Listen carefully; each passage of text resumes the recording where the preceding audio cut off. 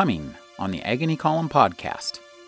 When Jeff Pruker edited the Oxford English Dictionary's Brave New Words, he followed words and phrases from science fiction. The phrase "beam me up, Scotty" was never uttered by Captain Kirk on the original series.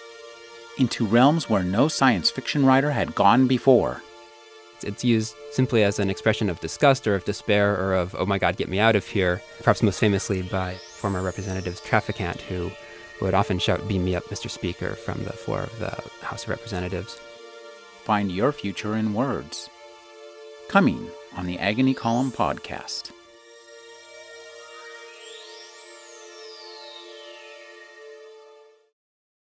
You're listening to Rick Kleffel, the Agony Column podcast. You can find additional reviews, interviews, print interviews, and book commentary 5 days a week at trashotron.com/agony. The television show Star Trek, which first aired in 1966, has probably had a greater effect on the English language than any other single science fiction creation, with the possible exception of George Orwell's 1984. Words coined for the series and its spin-offs have stuck in the popular imagination and are used by people in all walks of life. Some, like mind meld and warp speed, are mainly used figuratively outside of science fiction. Starfleet has found a foothold in science fiction itself, while Cloaking Device and Nanites straddle both worlds. Star Trek also introduced the world to Klingon, the language created by linguist Mark Okrand for the movie Star Trek III: The Search for Spock, and which has since taken on quite a life of its own. Star Trek also helped popularize some terms that had been around, but for the most part unrecognized for years. For example, the verb to beam, as by a matter transmitter, had appeared occasionally in science fiction since at least the 1950s, but its use on the show popularized it, and "beam me up" or "beam me up, Scotty," a formulation that was never uttered in the original series, became a catchphrase. The phrase "prime directive" had also appeared previously in science fiction, but was given a boost when Star Trek writers made it the law of the United Federation of Planets. Now the term is used widely in the world at large, but within science fiction it is almost exclusively associated with Star Trek. The fans of Star Trek have also added a number of terms to the language, especially in the realm of fan fiction. Mary Sue was originally a character in a Star Trek fan fiction parody and gave her name to any story featuring a transparently idealized version of the author. Star Trek fans also named slash fiction, fan fiction featuring an erotic relationship between two characters. Early slash fiction often portrayed a relationship between Captain Kirk and Mr. Spock, which became known as K/S for Kirk/Spock fiction. The slash between the K and the S gave slash fiction its name. It also became the standard nomenclature for fan fiction that focuses on relationships, separating the names or initials of the characters involved. The most familiar fan words, however, are Trekkie and Trekker, names for the fans themselves. Most fans, it should be noted, much prefer the latter term. That these words are so recognizable, even to non-fans, may demonstrate better than anything just how influential the show has been in our popular culture. Jeff Pruker is a lexicographer and an editor for the Oxford English Dictionary's science fiction project, Brave New Words. It's a dictionary collecting the words created by the science fiction genre. Welcome to the program, Jeff. Thank you. Jeff, this is a fascinating project, but it didn't start off as just a dictionary. Could you talk about the OED Science Fiction Citation Project? Yes, the Science Fiction Citation Project is something that's been going on for several years now. Basically, it's a website monitored by myself and a couple other volunteers, and it basically is a whole list of words that the OED is interested in pertaining to originating in science fiction. And the idea is that anybody who is interested, who has access to old books, fanzines, magazines, whatever, can submit citations to give us supporting evidence that these words are, first off, are used, that they're common, and of course, most importantly, to help identify the first use, or maybe to identify new meanings of these words. This project is very interesting. This came about because apparently the OED was working on a definition for the word mutie, which is a shortened form of mutant. And they had a very late first citation for it, and they posted a request on a Usenet news group for earlier citations, and the response was so large that they decided that they should harness this online fan interest, and they created this whole project out of it. Wow, so they posted it to rec.arts.sf.written? I believe that was the news group. This was before my involvement with the project. So they posted this on a news group, and they got such a huge response that they decided to base a dictionary around it? Well, the dictionary itself, the physical dictionary, was a much later project. The main citations project was really just part of a broader research project to identify new words, earlier citations, new meanings of words for the Oxford English Dictionary's revision for its third edition. Has that third edition come out?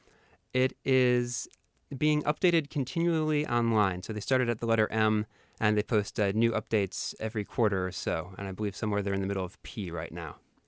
Tell us how Brave New Words came out of this science fiction citations project. Did you pitch them this idea, or? No, this was sort of an accident. This was a surprise to me. I was sort of in the process of trying to find out information about lexicography. My background actually was not as a dictionary editor.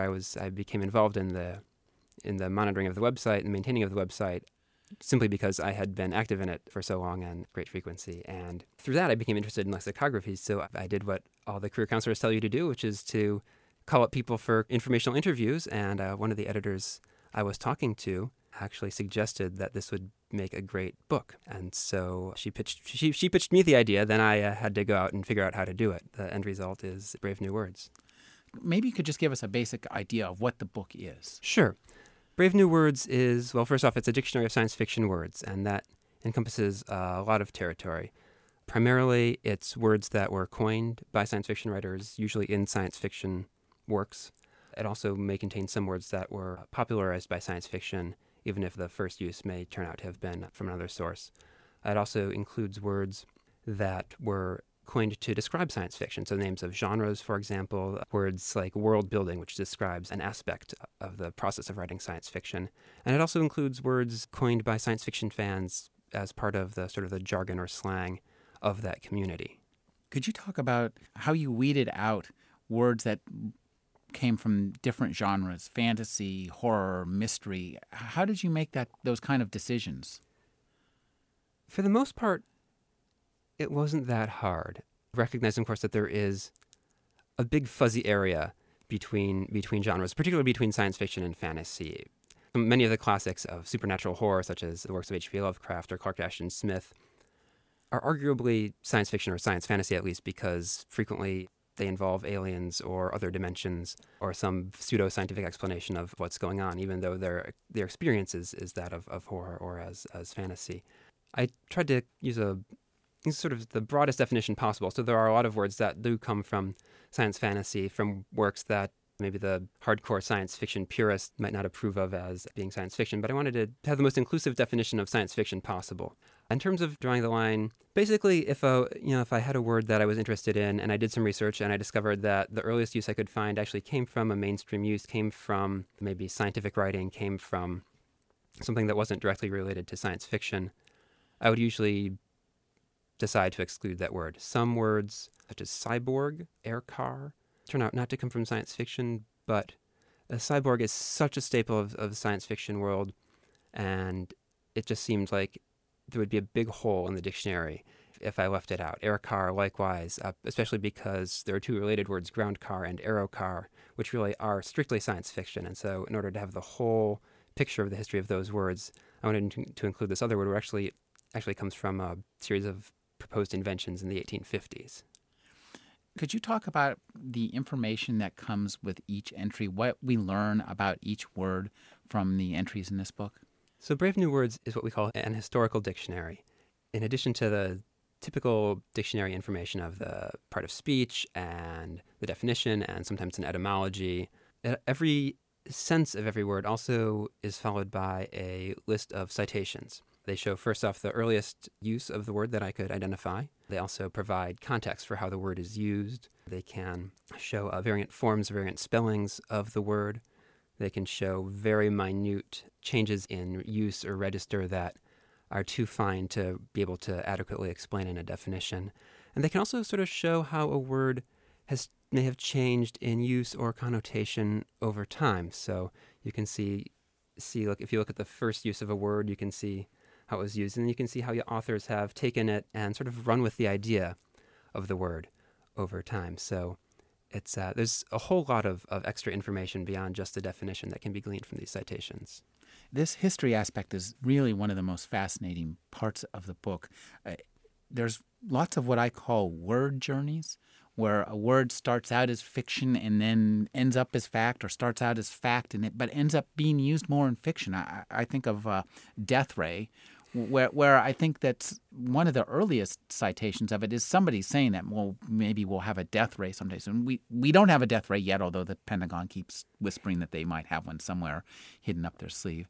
But it really came into use in the genre, and there's so many fascinating word journeys here. Well, can you tell me some of your favorite word journeys?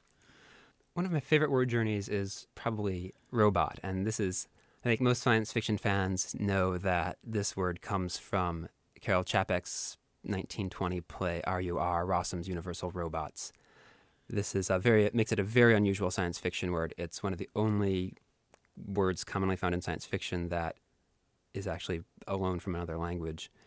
And it is also one of the only one that I know of, in fact, that had its first use in a play. Čapek's robots were actually biochemical creatures. They were created as cheap labor, and they were biochemical. Now, there's a lot of controversy in the science fiction field. You can start a lot of arguments about whether a robot is purely mechanical or whether a robot is simply any sort of artificial being. And when I started working on this definition, I thought that I was actually going to have two separate definitions. One for, sort of the Čapek's sense, the biochemical, which does have some continued use actually throughout the history of the science fiction, even until fairly recently, and another for the purely mechanical.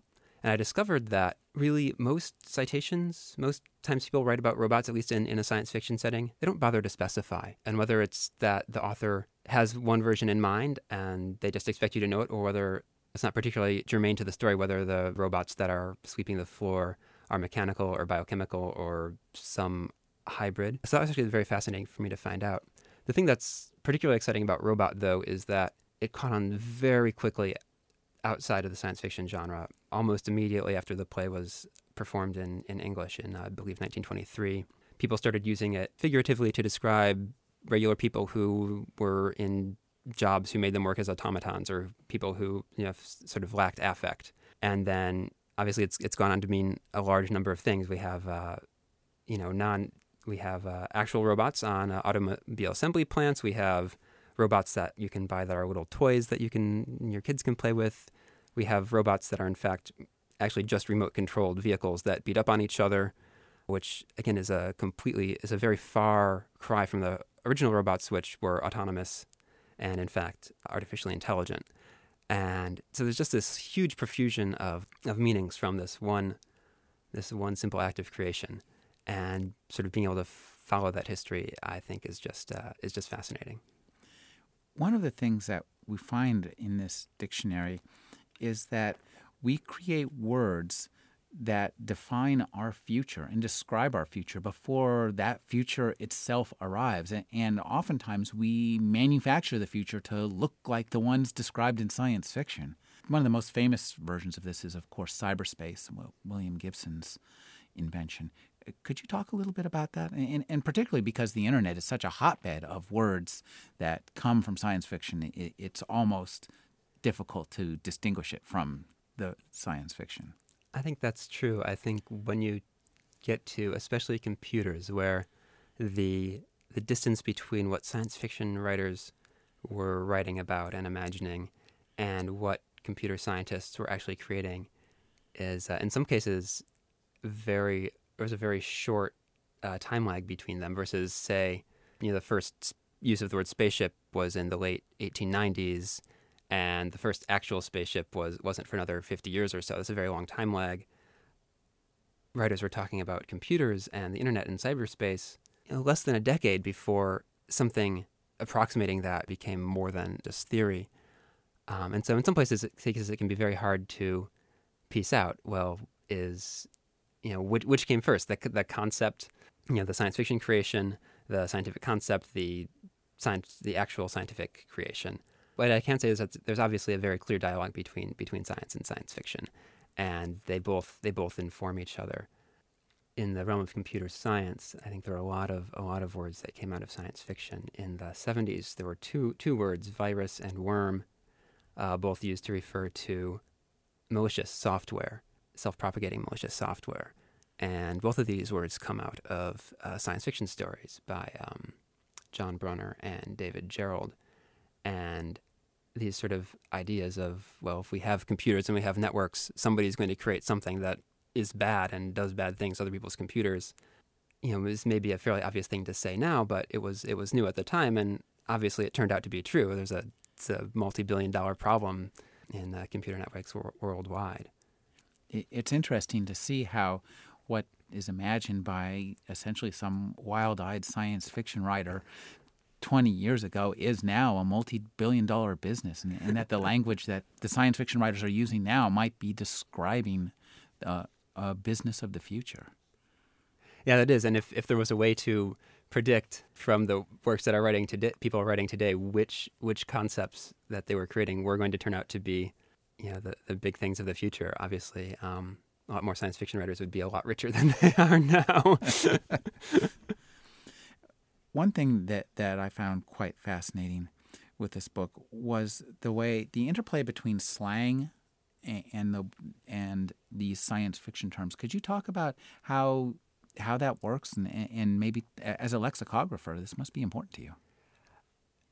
Yes, I think it's fascinating. Always, to me, certainly the interplay between any two possibly unrelated or barely related genres or subcultures or cultures is, I think, is a very fertile ground. Sort of in pop culture slang, a number of words have caught on that come from science fiction. One of my favorites is "beam me up" or "beam me up, Scotty."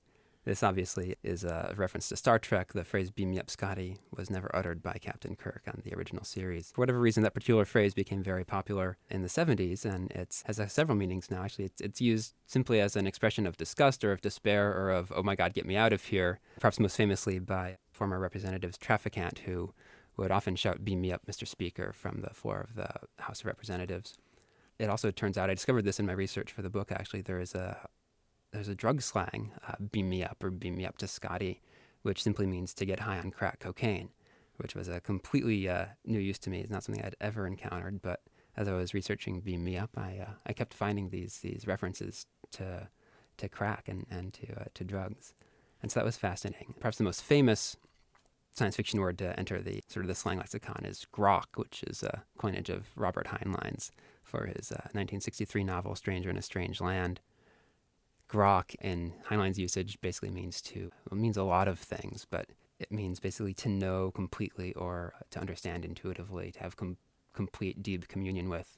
And this really caught on, especially in the sort of 60s subculture, and has just spread everywhere. And people still use it in a slang context, to express a deep understanding or a deep grasp of another person. And I think a lot of people I've talked to actually are aware of the word but had no idea where it comes from. Wow, that's interesting. One thing I noticed was there are often words that are used to describe genre fiction that end up describing the world itself. Most famously, utopia and dystopia. Yeah, utopia is an interesting one. Obviously, that's a reference to a book by Sir Thomas More. It became utopia itself has a lot of uses, but sort of from the science fictional standpoint, it refers to a genre of works describing an ideal place. And this idea has obviously become very, very important to a lot of people. There have been endless utopian movements throughout history of people trying to create an ideal place. Frequently, a lot of the commune movements from the the late 19th century through the 1960s were based on this idea of we can make a perfect society. And this word utopia, utopianism is used to describe that drive and to some extent to those communities. Dystopia is perhaps a more directly science fictional word. Actually, was used primarily to describe literary works, but is also used to describe the world. People, if they are unhappy with a given situation in the world or a particular state of affairs or particular government, they can describe that state of affairs as a dystopia, meaning, that the state of affairs is terrible and we should change it, rather than the state of affairs is a science fiction book. Yeah, it's interesting that I guess in your site for dystopia, you mentioned that it was first used by C.S. Lewis to describe George Orwell's fiction, which I think it's really great. A great fantasist describing a classic literary authors in science fiction. And this brings me, of course, to two of the most interesting and influential authors are, of course, Huxley and Orwell, whose science fiction creations, soul though they are, really have A, withstood the test of time, and B, infiltrated our worldview intimately. Yeah, those two works are sort of amazing. They're great touchstones of both of literature and of science fiction and of dystopian writing for a great many people. And I think it's hard to underestimate their effect, particularly Orwell's effect on, well, certainly on the language, which is my expertise, but on the way we describe the world. His portrayal of a totalitarian government state with total insight into all aspects of the lives of its citizens, to the total control of information. These concepts and the words he used for them, thought crime and unperson and double plus ungood, is one of my favorites just because it's so silly. These ideas, these words are they're very powerful, and I think people have found them they make very good polemic. If you dislike a particular government, this was common certainly during the days of the Soviet Union and the Cold War, to describe the goings-on in communist Europe and Asia, as if they were part of Orwell's dystopia, as people being made into unpersons, as the Soviet thought police. Or if you simply don't like whoever your political opposition is, you can describe them in those terms. And because the books are so well known, they're very powerful. And I think that is may or may not be the legacy that Orwell had hoped for, but it is an extremely potent one.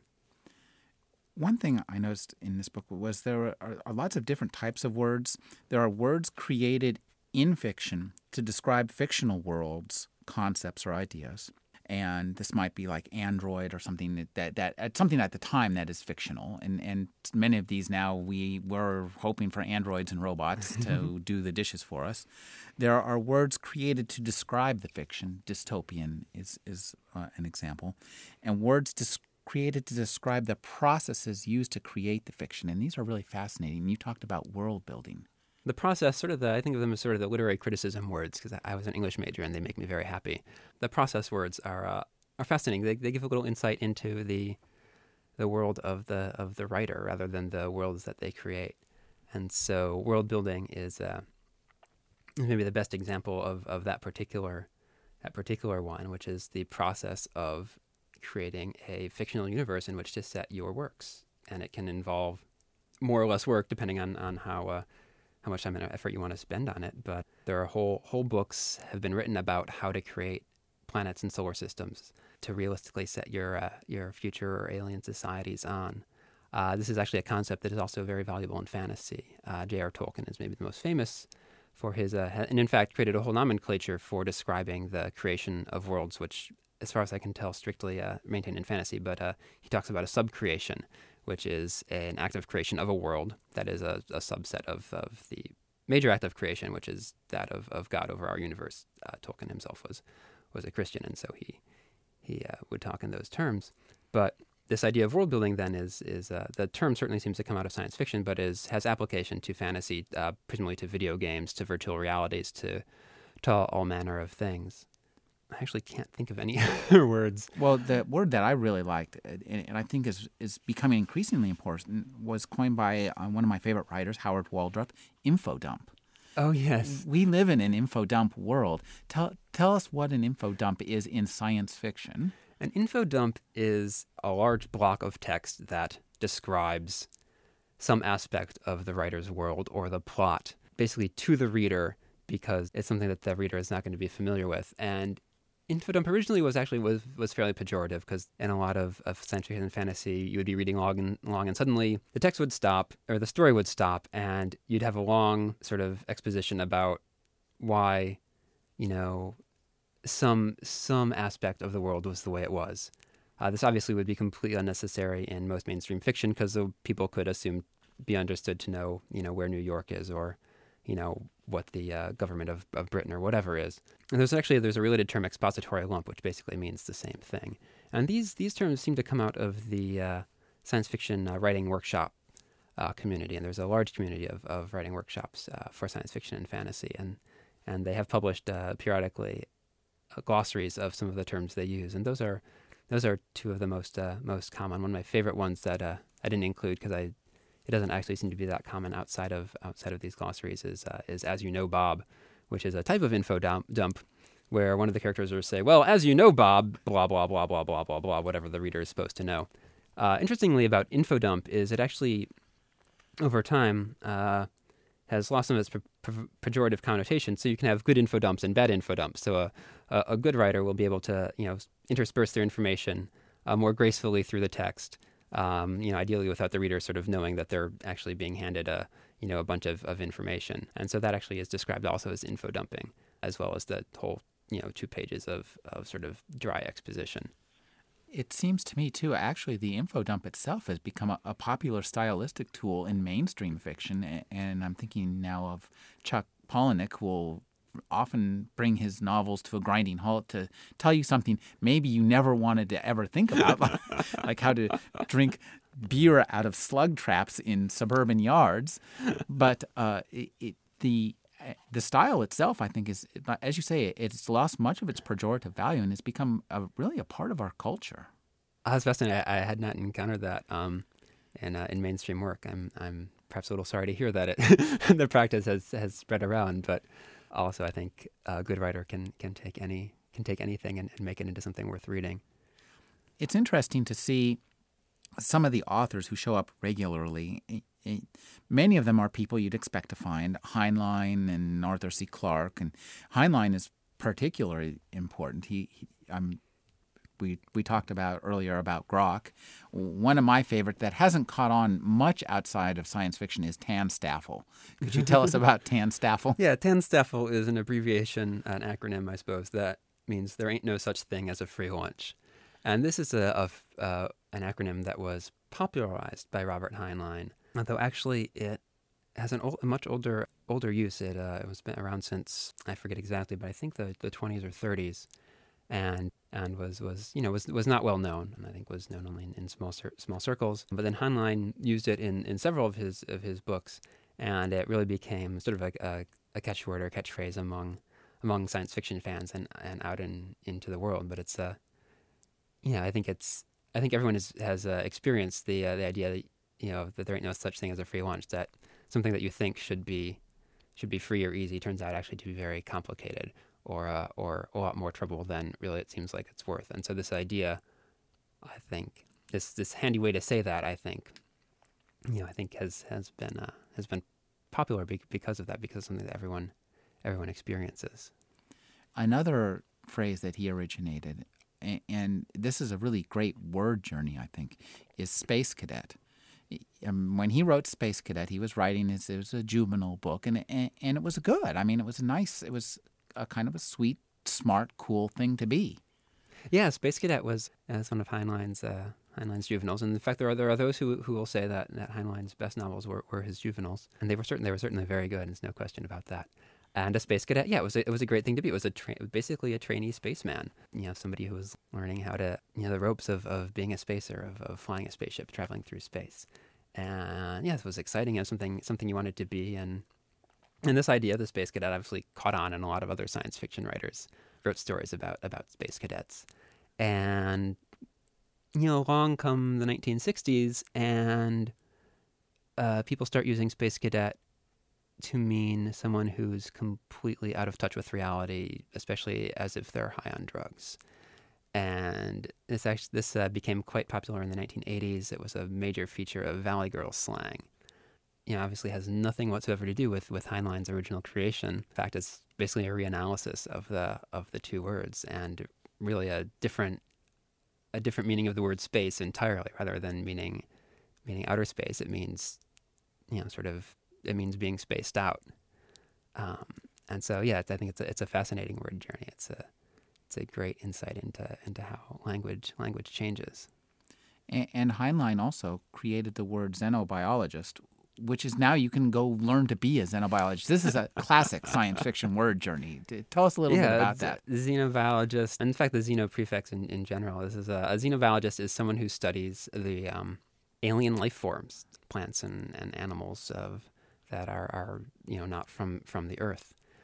And obviously, this is very important in science fiction. There's there's whole subgenres of science fiction that are basically dealing with alien contact or with space exploration. And so you want to have your xenobiologists and your xenobotanists and your xenolinguists and your xenoanthropologists out studying about, whatever cultures you're coming in contact with, whatever species you encounter. As the actual space exploration, has advanced, then, we start to deal with the prospect of, well, maybe one day we will actually encounter alien life forms. I think most people now scientists anyway, are imagining that what we're going to encounter are bacteria or similar things, but nonetheless, these are alien biologies, and so it's makes perfect sense to call people who are studying these things or who are anticipating being able to study these things as xenobiologists.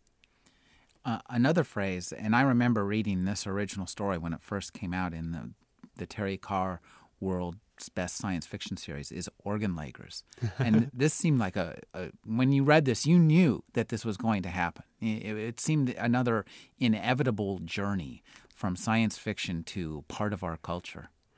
Yeah, the organ lagger is someone who basically harvests organs from people without their permission and sells them on the black market to people who need or want transplants. And this was part of Larry Niven's, one of Larry Niven's story cycles. This is certainly the concept of organ laggers in the real world comes up periodically. I think there's and I can't speak to whether it actually happens, though I know certainly you hear news reports of this happening occasionally, and it's something obviously that people are quite concerned about as, our medical technology is more and more able to transplant and replace failing organs. There obviously becomes a need for them, and people then perceive perhaps a lack of available organ donors, and so there's a real fear that organs will be harvested illegally and put in healthy people. Another word that has gone from science fiction to physics, and it's very popular, is Michael Moorcock's creation. I remember reading these as well, the Elric books, and he called them all. They were all set in what he called the multiverse. Yeah, the multiverse certainly was a great fictional concept. Has served Moorcock and other writers very well. A multiverse is basically a set of universes, of realities, of space-time continua, which, depending on who's writing, may or may not communicate with each other. And this is something that certainly was very fruitful fictional idea, and a lot of people have run with it. But certain theories of physics also allow for there to be multiple universes. There's wherein, say, at each event, there are several possibilities, and in fact, each possible event actually does happen, and it splits off the universe into however many possible events there are. So that we don't experience these events happening, they're happening at a level which we cannot perceive, but so that there are in fact an infinite number of universes constantly being created as different probabilities occur. Of course, we all know one of the main functions of science fiction is for writers, when they're making up words, is to think of new ways to say fuck without saying fuck. So tell us a little bit about cursing in science fiction, which is really a valuable word generator. Well, cursing in science fiction is really just an endless source of entertainment and fun. And a lot of writers have had to come up against this. This has been a problem in censorship. One of the most famous examples, I think, is Douglas Adams' Hitchhiker's Guide to the Galaxy, which was in Britain, in the British publication, had the most awful swear in the galaxy. The most horrible word you could say was actually the word fuck, and his American publishers wouldn't let him print it, so he changed it to Belgium, which frankly is a lot funnier. So censorship does occasionally have some good results. You see this most in television. The censorship standards relaxed in print a lot sooner than they did in television. In fact, you could argue that they haven't really relaxed that much in television at all. Television writers who want their characters to be able to swear in any way, without having ridiculous circumlocutions, come up with different ways to do it. The British TV series Red Dwarf, I think, has maybe been the most successful in terms of getting its curse words actually out in popular use. the sort of the base swear word is smeg, which can be used for fuck or damn or shit, just as an interjection, and has lots of variant forms. Smeggy, smeghead. It's a great word. It comes from the word smegma, which is I think because it has a sort of a real world. Now, what is smegma? Can you tell us? Smegma, I would actually have to look it up to be sure, but I believe it is actually a bodily exudation of the male parts. Okay.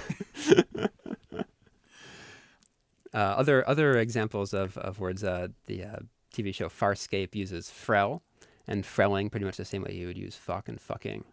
And more recently, Battlestar Galactica, the reboot of Battlestar Galactica uses frack. Frack actually was used in the first Battlestar Galactica series as well, but it never caught on in popular culture. And there's some evidence to suggest that the frack being reintroduced in the latest series is catching on a little bit. Though time will tell whether that goes on. One thing that I found really fascinating was that words used to describe science fiction fans now are used to describe whole segments of the population. And maybe that's a little frightening for people who aren't science fiction fans. Well, for example, completist. Right, a completist is basically somebody who is a collector, and their goal is to collect the complete set of something. And this originated in science fiction fandom, and it would be people who wanted either all the works by a given author or all the issues of a certain magazine or books from a publisher or books in a genre. And this idea, the idea of a collectors are just as dedicated or rabid, depending on your point of view, in other realms, music collectors or postage stamp collectors or whatever, as they are in science fiction. And so this idea of a completist, somebody wants a complete set of something, pretty quickly spread into other realms. And I believe I have citations from record collectors in the dictionary. And that was a surprise to me. I had not known that it had migrated from science fiction to the collecting world in general. I was also fascinated by the use of the word universe. We think of the universe as, the stars and cosmos and galaxies around us, but in science fiction, it's always had this idea of being a fictional creation. And this is a really valuable word, I think, if words can be valuable. But I think it's a very useful term to be able to describe the setting of a book. But it's in some ways it's more specific than a setting, because before science fiction, books basically had a setting, and it was some version of the real world. And sometimes they would have to create, fictional towns or whatever, but it was basically an analog to the world we inhabit. But for science fiction and also fantasy, there's literally a creation of a new fictional universe that has different properties than the one we inhabit. And maybe it has different physical laws, or maybe magic is possible, or there are faster than light travel is actually possible. There's telepathy, all sorts of things. And so some science fiction reviewers actually started to use the word universe to describe this type of setting, this setting of a science fiction story especially, but also fantasy and maybe some others, wherein it really is recognized to be substantially different than the world that the writer and the reader inhabit. I hesitate to use the real world because, of course, that's somewhat more loaded. But it's interesting, and I believe actually this actually comes out of the idea of the pocket universe, which is basically a sub-universe within a universe. Like, say, a mad scientist could create a pocket universe that then they could then control. There's a little tiny sub-universe within our own universe. There was actually some critics in the 60s who started using pocket universe to describe the universes of science fiction writers, and then that shortly got shortened simply to universe. And now we have the blank verse. For example, a term I hear all the time is the Buffyverse. Yeah, the Buffyverse. Buffyverse is funny. It has a lot of variants. I've seen Buffyverse. I've seen Angelverse. I've seen Jossaverse after Joss Whedon, its creator.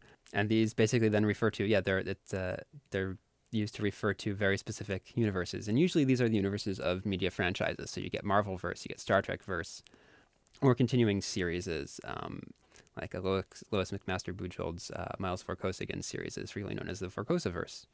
I honestly don't know how it came about. It seems like an obvious suffix to create when you start talking about very specific universes, and it's easier to say Marvelverse than it is to say Marvel Universe or Buffyverse than the universe created by Joss Whedon for his works Buffy, Angel, and whatever. It's spread pretty widely, and you'll find it in not just science fiction and fantasy anymore. It's really is spread to sort of all walks of life where there is need to, and usually where there is an active fandom to describe whatever sort of setting of a series of works. I wonder if you'd care to talk to me a bit about, as a lexicographer, how you see the words that we create help to create our future.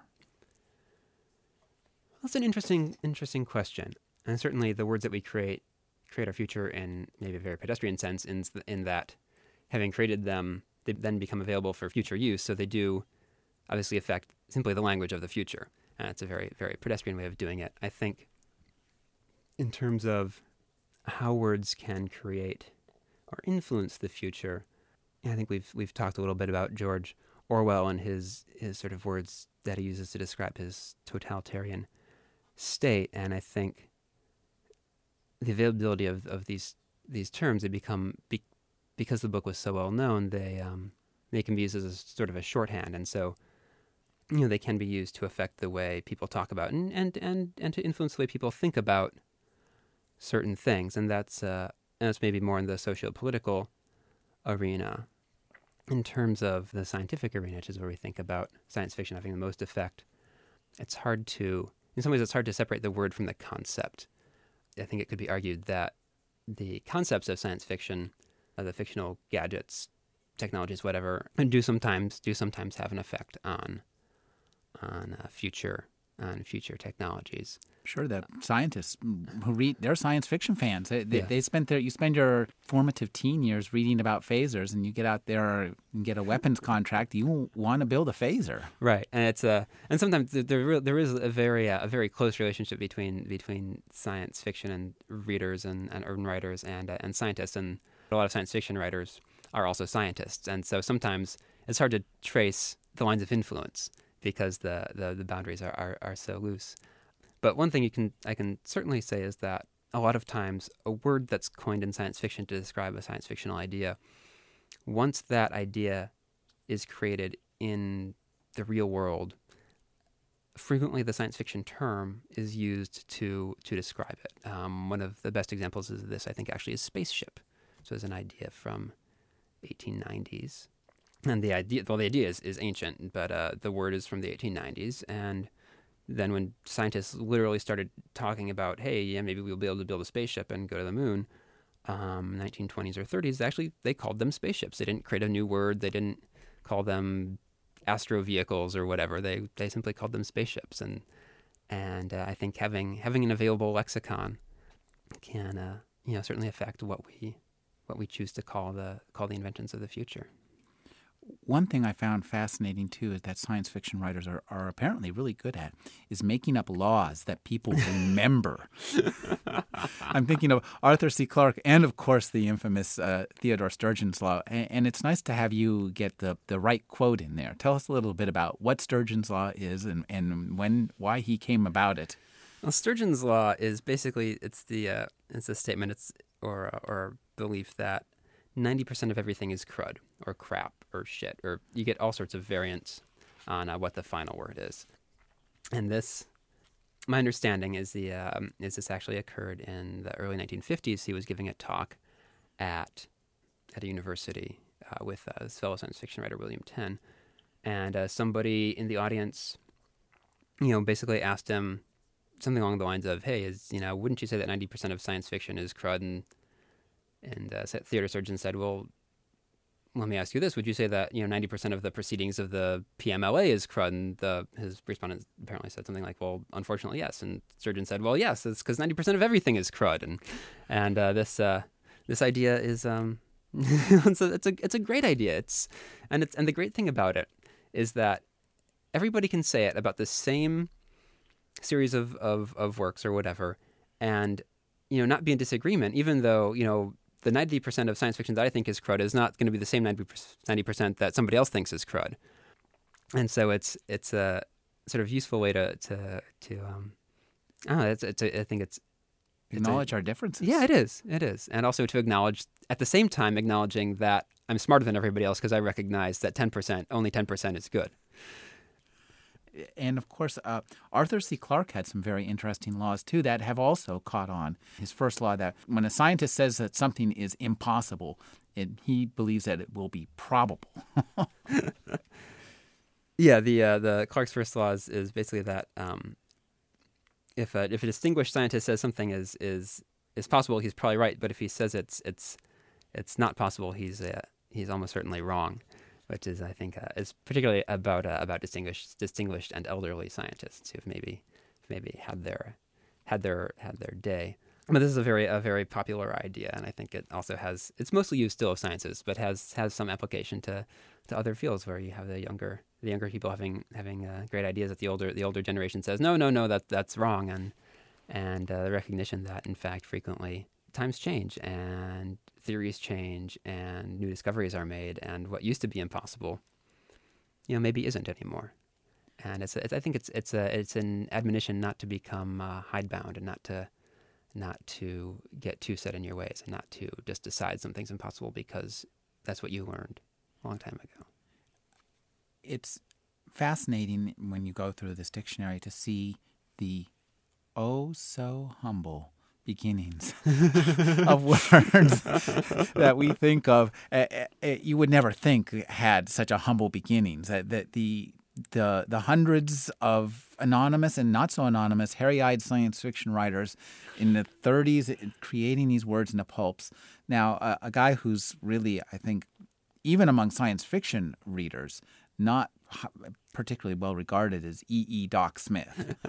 Yeah, Doc Smith is really, in some ways, impossible to overstate his importance, certainly to the sort of linguistic heritage of science fiction, and he was obviously very important and influential in the early days of science fiction, and the fact that he really wasn't a very gifted writer in some ways is sort of beside the point in those terms, although it obviously means that he's not particularly well read anymore, unlike, say, Robert Heinlein, who was in fact a very good writer and was also extremely probably as important in terms of sort of creating the language of science fiction. Actually, those two writers, Smith and Heinlein, have the most first citations of any authors in the books. The 34 and 33, Smith and Heinlein, respectively. But yeah, Smith's he was extremely popular in his day. He was and his star has certainly fallen. But yeah, I think one of the great things about this book is that it sort of allows us to pay homage to these writers who maybe we've have been forgotten by a lot of people and have been not necessarily neglected, but whose sort of day has come and gone, and this is maybe a way to say, well, perhaps they're not read anymore, but they were important. They did have an effect, and they did.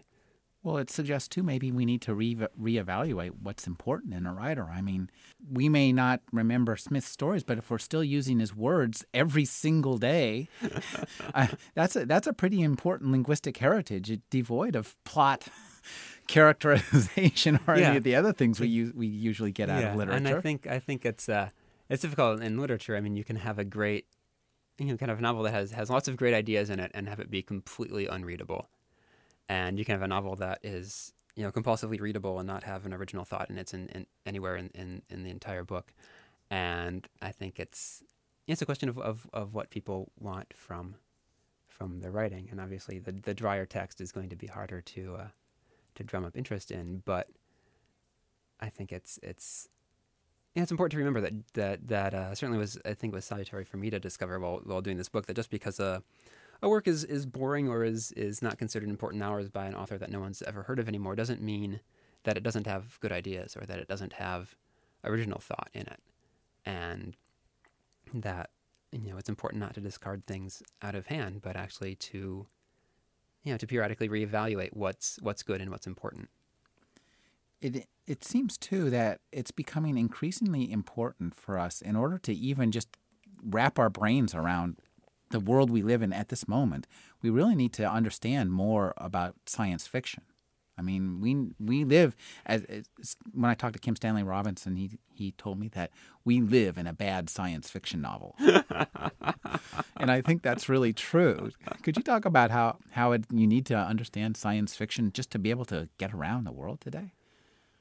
That's an interesting question. I mean, it's obviously it's not literally true. A lot of people are getting around the world just fine without having any understanding of science fiction. But I think what science fiction does, it provides its readers a way of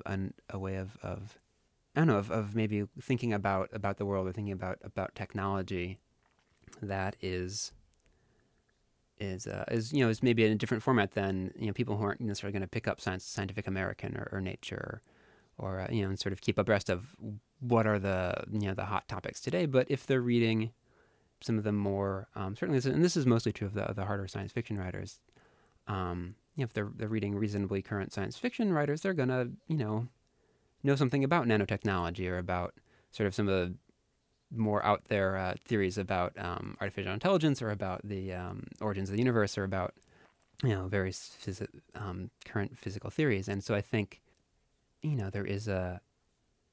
science fiction is one way, I think, to be engaged with sort of the world of science and exploration and discovery and invention, without necessarily having to be keeping up on all sort of the technical sides of that. We've been speaking with Jeff Pruker. His new book is A Brave New Words. It's a dictionary collecting the words created by the science fiction genre. Thank you for joining me, Jeff. Thank you, Rick. It's been a pleasure. You're listening to Rick Kleffel, the Agony Column podcast. You can find additional reviews, interviews, print interviews, and book commentary 5 days a week at trashotron.com/agony.